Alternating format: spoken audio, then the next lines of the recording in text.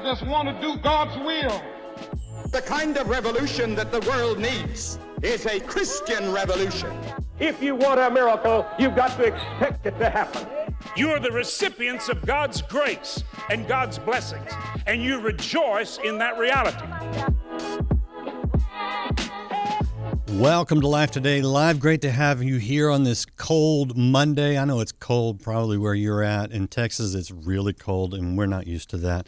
But like many of you, I spent the weekend, bundled up inside and watching football. And in fact, the Dolphins-Chiefs game was the coldest game ever up at Arrowhead. And I've been up there on a cold football game in December. But man, what they had was ridiculous. And in fact, I have a picture. Here you go. This is the Chiefs game, so you can see this nose before the game. So they're out there, and they're bundled up, and it was kind of fun to watch. But here in Dallas, we had our Dallas Cowboys gear to keep us warm despite the cold. And I actually have a photo of that too. So there you go. That's what we did. And my guest cannot see the photo. It's a bonfire. So that's where all the Cowboys gear went, was into the fire, the way they played. But okay, we're not talking about football today. I just thought you would enjoy that. We are talking about what begins tonight in Iowa. The caucusing. I was trying to explain what a caucus is to my wife, and I did a terrible job. And she just still looked at me like, I don't know what's going on. But bottom line is we actually begin the political process. We're not talking about it anymore. It starts today. And for a lot of Christians, they just don't care, or they think politics is dirty. We should just stay out of it. Not the case with our guest today, and me either, by the way. My guest is Christy Chavers Stutzman. She has a book out now called The Spiritual Price of Political Silence. What does she mean by that? What really is our role? And, Christy is someone who has done it. She's been a state representative in the state of Indiana. She's authored legislation. She's worked with public policy. Her husband has been in the U.S. Congress and is running again, Marlon Stutzman, up in Indiana. So if you're voting up there, it's a connection for you.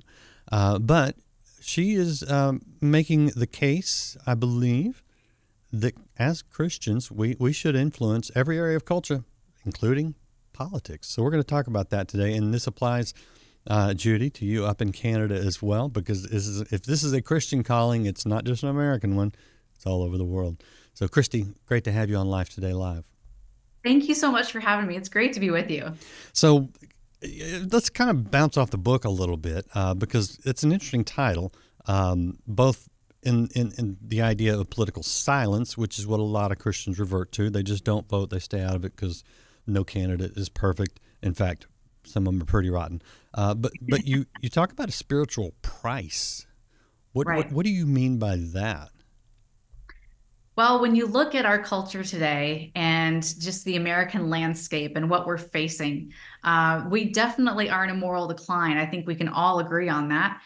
The book is written to my fellow Americans who are people of faith, and that's non-denominational people who adhere to the Judeo-Christian founding principles upon which America was founded. And I think right now there are a lot of people who are either frustrated or angry or concerned, at least, about the culture that our kids are being raised in. And we're starting to see the results of the people of faith in America refusing to be part of the political process. And there has been a section of people of faith just walking away and saying, it's too dirty, it's too divisive, it's too corrupt. All of the above is correct. And I would say, yes, they have a legitimate gripe about that. But at the same time, when you look at the price we're paying, it's multifaceted. So when you look at our children and the culture they're being raised in and the lack of truth that they're being presented with, the lies, the misinformation that they're being given about not just our founding, but about God, about basics of faith. There is a high, there's been an increase in teen suicide. There's been an increase in drug addiction. There's been an increase in self-harm. There has been divisiveness in the public arena to the point where you have keyboard warriors, who are Right. going fighting against each other. There's no civility anymore. So we're paying a spiritual price that way. But we're also paying a spiritual price on the grounds of the world is watching. And I talk about this in my book where we have led the world. We have been a light to the world. In fact, I had a guide over in Israel when my husband and I first visited on a congressional delegation trip, who said he was not religious at all. He was a citizen of Israel, but and Jewish by birth, but he was not a practicing Jew.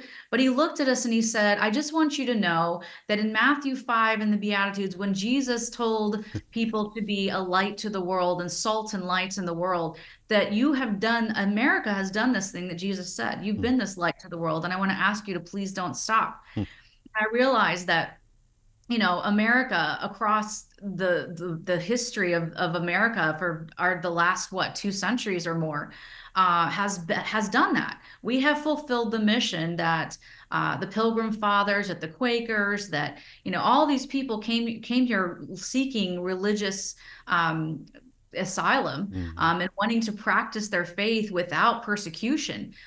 We have fulfilled that around the world, and it's a responsibility that we have as Americans. And we're paying a price for that because guess what?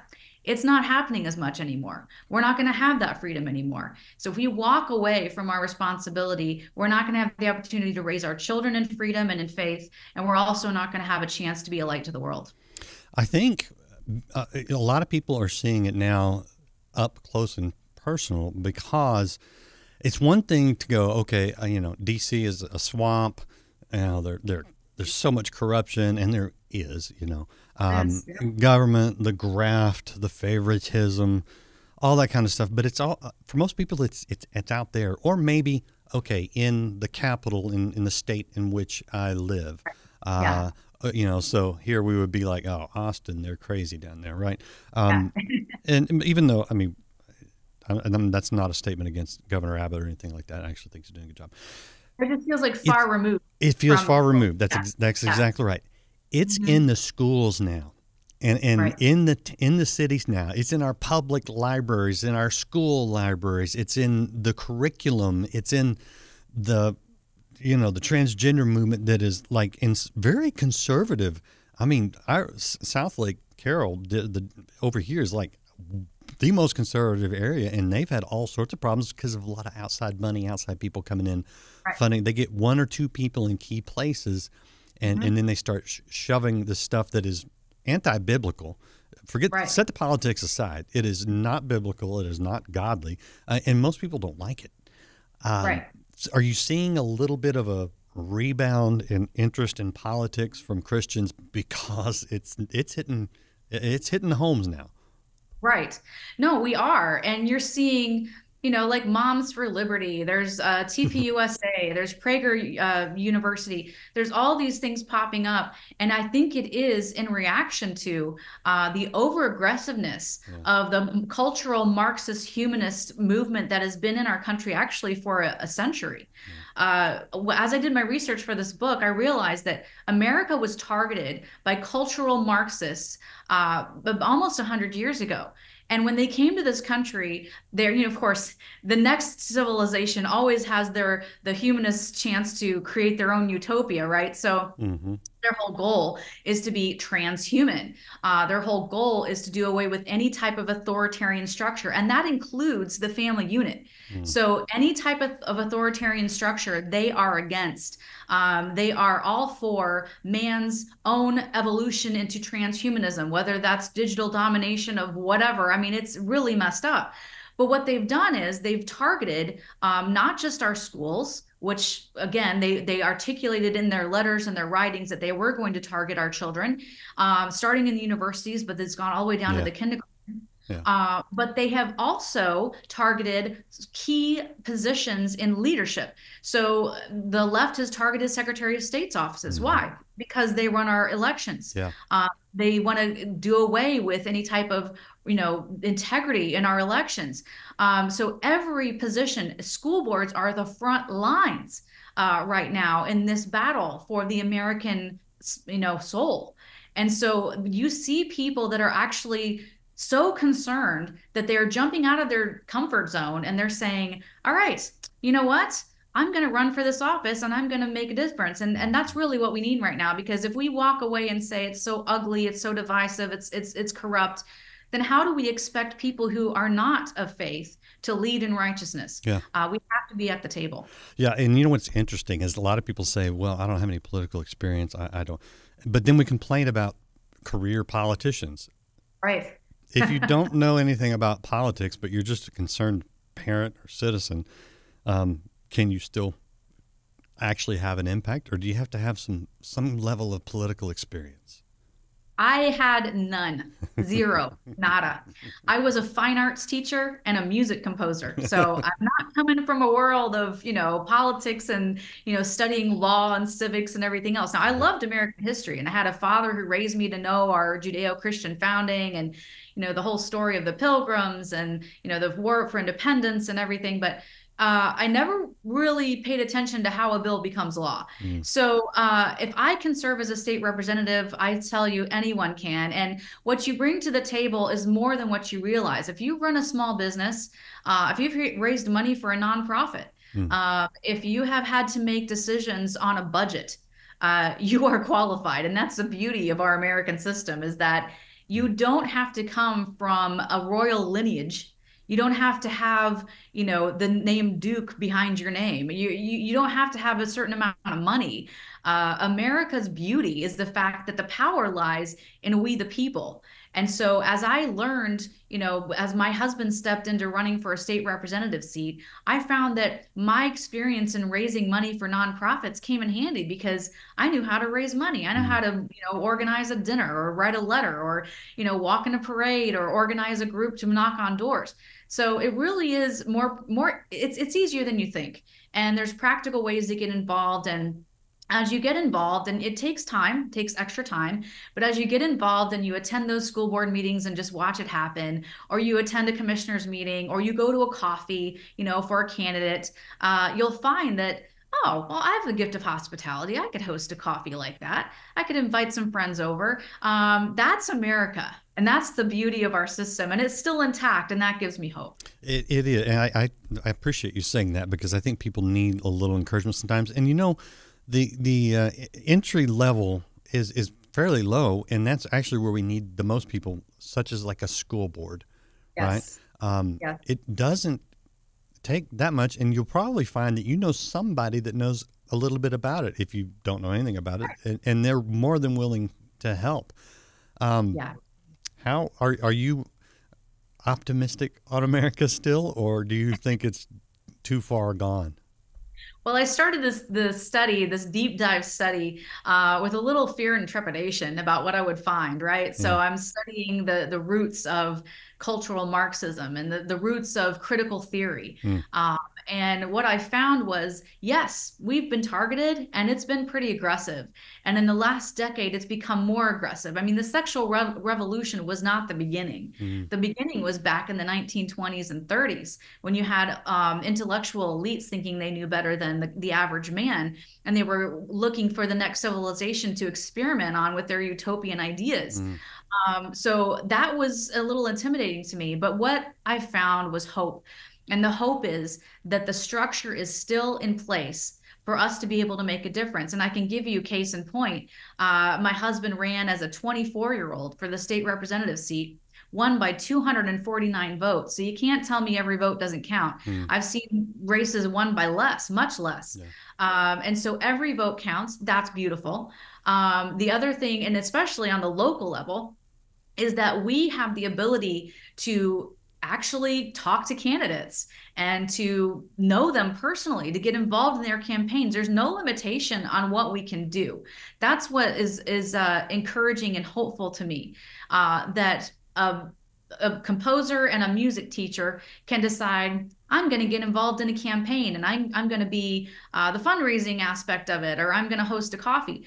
As you get to know those candidates, you have the ability to vet people on the local level, whether it's commissioner, town council, city council, school board, all those frontline positions who are dealing with their neighbors and friends and neighbors like every day with, getting the calls of somebody didn't pick up my trash can today. So those people serving on the front lines are making budgetary decisions that are huge. But they're also, if you vet them right and they have your same worldview and you list your priorities, okay, I am a pro-life voter, I'm a pro-Second Amendment, I'm a pro-First Amendment, I want to support these types of issues in a candidate. If you vet them early, just count on the fact that those people will eventually run for the next level. Right. So a school board member is going to run for city council. So if you think you're voting for a school board member today who's not going to deal with First Amendment issues, be aware that they're probably going to run for the next level up. And in that position, they probably will. The other thing, too, is the fact that you will have a personal connection with them, and you will be able to hold them accountable as a friend, as a citizen, but also as the boss, because we, the people, are still the boss. And so if we decide this person is not doing a good job, then we can be part of a campaign to try to take them out and put another person in that position. So good. And the left, the Marxists, the neo-Marxists, however you want to phrase it, they play a long game, and they do. We don't always do that. The good news is that you're talking clashing worldviews here. You're talking a Christian worldview, and you're talking a very ungodly, anti-God worldview. And the good news is that we know that we win in the long term. Right. But there is this battle in the short term, and I think abdicating our role in that is a really detrimental and sort of a classic mistake on the part of Christians to, just become almost a monk, societal monk off in our own little corner. A little bubble, yeah. And when the guys with the swords show up, they don't care if you're dressed, like someone in the church. They slaughter you anyway. We've kind of been beating a lot of that. All right, I want to show people your book again real quick. This is The Spiritual Price of Political Silence, rather. We just have to stop. And I think a lot of Americans are waking up. Let me ask you this, because you talk about close elections.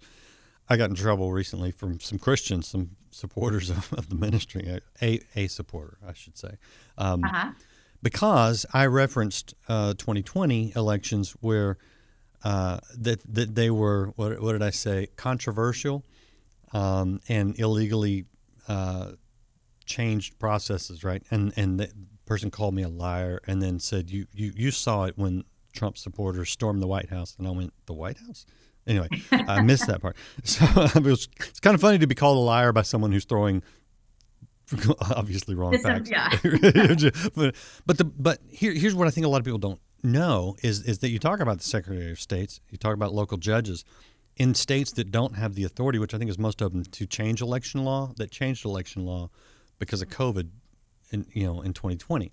And I do think that made a difference. And I think, some of the mail-in ballots, it's funny how the media has flipped their narrative on the mail-in ballots, because when it was military people mailing in ballots, they were against it.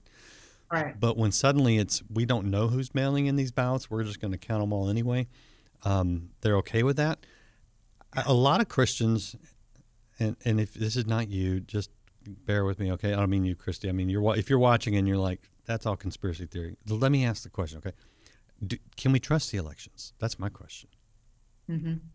What do you think? Well, I think there have been a lot of secretaries of state across the country who have been targeted by the left, for sure. Mm-hmm. But there has been a resurgence of the, I guess you would say the right. It would be people who truly believe in election integrity, have run for those offices, and have worked very hard over the last few years to try to create protections and keep those ballots sacred, because they see that it is under attack. Mm-hmm. So there is definitely a battle. There's a divide in the country right now as far as whether the elections are secure. Now, I have reassurances in my home state of Indiana. I've talked to our Secretary of State. I know the protections that are in place in order to keep those votes secure and sacred. But there is definitely a concerted effort on the part of very radical people from around the world who know the influence of America and who have seen our power and our ability to do good across the world, who don't want that to continue, who want to usurp that power and claim it for their own. And they really are power hungry. Mm-hmm. And they see the opportunity here in this country to seize different things, especially when people of faith decide, well, I elected that person, I'm just going to trust them to do their job, and we think it's going to go on autopilot. One of the things that America has that is unique in the history of the world is the fact that every generation has to be involved, and our birthright of freedom comes with a responsibility, a huge responsibility of civic duty. Yeah. And when we don't do that, when we don't do our due diligence and vet the candidates and hold them accountable, when we expect it to run on autopilot, that's when someone else, and we're very vulnerable to someone else coming in and taking over the power that should belong to we the people. Yeah. So there is a big question mark about election integrity, about voting integrity. And the thing that we can do best is to actually volunteer, be an election poll worker, be a watcher, be involved in that. I remember watching the election of 2000 between George W. Bush and Al Gore. Yeah. The decisions came down to Florida, and they were counting hanging chads. I remember them holding them up to the lights, right? Right. Well, my first thought there was, who are those people? Right. Who's counting those ballots? Yeah. Somebody volunteered to do that, Mm-hmm. So why can't it be me? Why can't I be there counting the ballots and making sure that everything is run properly? Why can't I go up to Detroit and make sure that the ballot counting there is done properly? Mm-hmm. And it takes we the people, and that's where the power of we the people rests. It's not in the Congress, really, although Congress has its power and the state legislatures have their power, but really we're in charge, or we should be in charge. Yeah. And that's what makes us unique. We're definitely, in a position where the power is accessible to us, but if we allow it to be taken, it will be taken by those who will do evil with it. Yeah. Yeah. And, I think we're going to be watching a lot more this time. I mean, we do need eyes on these places because there's some sketchy stuff going on. And you know what? Look, if Joe Biden is 10 million votes more popular than Barack Obama ever was, and wins in a landslide, and we can look at each other and go, no, those votes are valid. Well, then great. Right. We'll just complain about him for another 4 years. And that's the way it goes. Right. But when you don't know if the outcome's legitimate, that creates a whole level of problems and instability that I don't like. So yeah. I would rather know, hey, my side lost fair and square than wonder about it. Well, I think on the local level, it's definitely more critical as far as like making sure that on the local level who you're voting for. Yeah. Because really, and like you said, the other side thinks in generations and we think in elections. We need to think in generations. And so as we elect people to school board or to town council, let's vet them. And let's be with them on their journey if they're going to continue running. Yeah. And let's hold them accountable all the way through. And let's plan on being part of their team. And that way, it's going to take a while, but we can have salt and light at the table, making those decisions and securing our elections as well. I mean, this isn't going to be turned around overnight because it wasn't lost overnight. So, and I don't think we've completely lost. I just think we're on the precipice and we're looking down at the ravine, and we need all hands to pull us back. Well, yeah, and I would say we have lost on some fronts because our children are now being told that boys can be girls and girls can be right. boys, that boys yeah. can compete in women's boxing, and there's nothing wrong with that. And I'm like, and we've fueled human trafficking on our southern border, which has hit exactly. Texas hard, and now it's hitting other states. I don't like human trafficking. And we've got all sorts of issues, but I'm still optimistic because I think there's still a lot of good people in this country, and we can turn it around. I'm going to ask you predictions on tonight, but first I want to show your website. This is booksbychristy.org, where you can see The Spiritual Price of Political Silence and see some other things from her. So I just want to give you a place to go if you want to follow up on that. But a good primer, if you're like, man, I think maybe I could be involved in some level, but I don't even know where to start. Pick up her book. It'll give you some motivation, and you can follow her example. So she did it from nothing. I mean, yep. We can do this. So Iowa tonight, and I know like all the news people are like, it's minus 20 wind chill, and yeah. It's miserable out there. But I think Iowans used to that. What are you watching, or what do you think you might see tonight? Well, I've talked to people in Iowa, and I tell you, they're very proud of their caucus system. And I think they're, I don't mean this in a bad way, but I think they're kind of spoiled with it because they're used to being courted for their votes. And they really enjoy that part, especially on the federal level. They like the presidential candidates coming in there and spending their time and their money and their efforts trying to win their votes. So they pride themselves on vetting the candidates early right there. And I can't believe it's January 15th, but yeah, here we are. Yeah. So it's going to be an interesting race. It's been a very healthy debate. It's been very spirited. It's gotten ugly some as well. But I enjoy watching that Iowa caucus because it's unique in the country as far as how they run it and how they work it. And that's what I love about America. We're all different. We all have our different ways of doing things, and Iowa's got theirs. And so it's fun to watch. Same thing with New Hampshire, same thing with South Carolina. They're all unique. They're all different in the way they run it. But it's going to be interesting to see because, polling can go one way or the other. Sometimes I think the American people, and I probably am guilty of this, like playing with pollsters when they call. Oh, yeah. Not really showing our hand. Yeah. So you never know what polls are actually accurate or not, but it seems all the polls are leaning one way. But we'll see what the people of Iowa decide. And again, I mean, no matter what Iowa decides, it's going to be a totally different story in New Hampshire. It's a different story in South Carolina and elsewhere. So I love watching the process, and I love watching the people. The people go to work as we should, and making sure that we're choosing the best way forward for our country and the person who's going to hold our world view. Yeah. I view pollsters the way I view weathermen. Like, the closer we get to it, the more right you might be, but right. You never know. Never know. You never know. I mean, especially the ones that tell me what it's going to be like, a year from now or even 6 months. Yeah. Like, you don't know. So much change. You don't know. But, go ahead and make your predictions. Sure. Okay, I'll give you a little, small, whatever.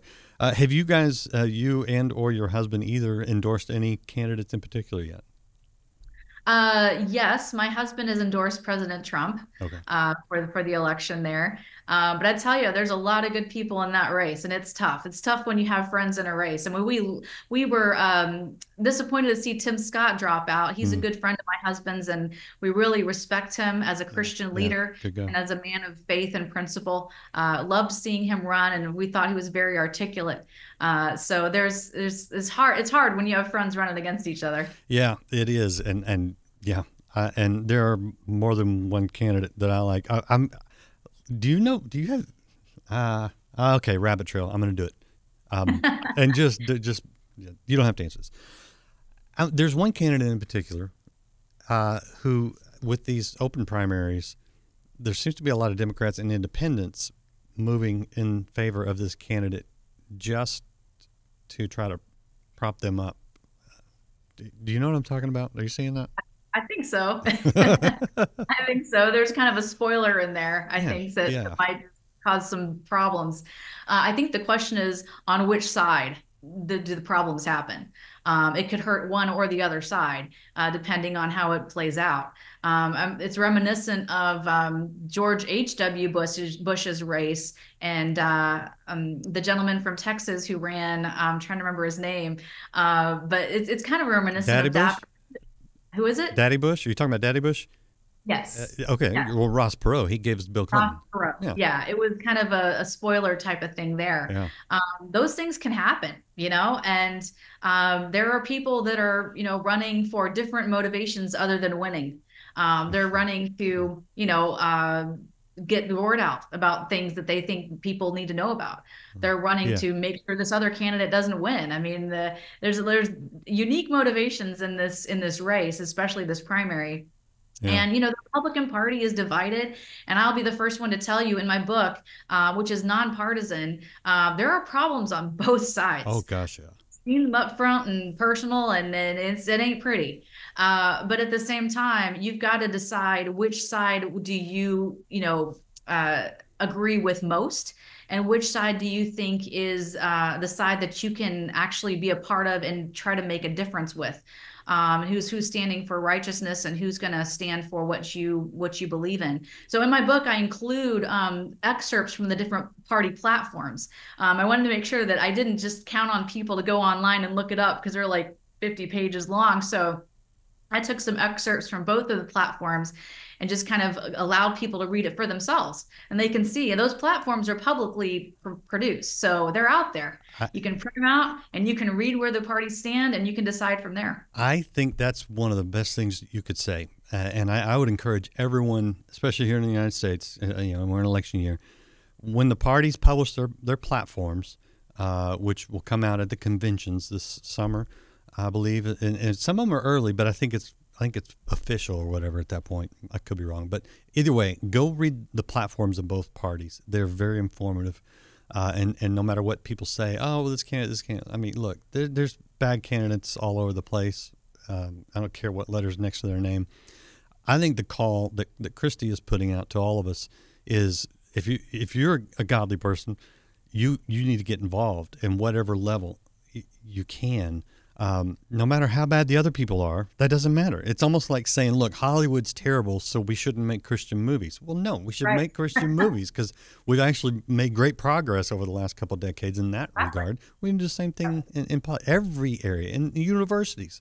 The universities, a lot of them stink right now. I'm a university grad. 3 of my 4 kids have all graduated, but right now, buddy, it's bad out there. So what do? Well, you do something good. You don't just curse the darkness. You light that light. Light a candle. So I appreciate your message. Anything you want to let us know before I let you go? I appreciate your time today, by the way. Yeah, no, I mean, I just encourage everyone to take a look at this book. It's available on my website and Amazon and christianbooks.com and several other places as well. Wherever you find your books, it's available. But what I would encourage you to do is you can look at it as a handbook. In the beginning, it gives you a refresher course on America's Judeo-Christian founding, and it gives you resources, original documents, facts that you can actually count on that are real. You can look it up for yourself.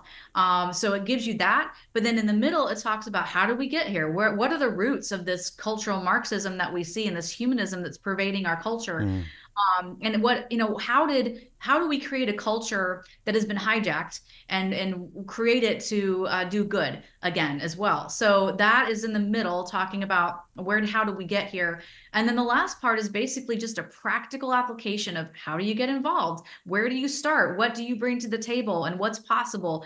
And it's very practical, and it's very just kind of like, hey, it's easier than you think, and here's the steps to take to do it. So you can use it as a handbook. I've had people doing Bible studies and using it as a supplement. I have people doing book studies on it, small groups, that are meeting together that are making a difference in their communities. So it's making a difference, and you can just take it and use it however you need to use it. Love it. Thank you for doing that. Thank you for sharing it with our audience today. I appreciate your time. Thanks for what you're doing. Christy Chavers Stutzman, The Spiritual Price of Political Silence. I keep saying political silence. It's available right now. And most of all, get involved. Let's do something. Let's shine that light in the culture. It's not too late. Appreciate you guys being here. Hit the share button, hit like, subscribe, follow, and I'll see you again next time here on Life Today Live.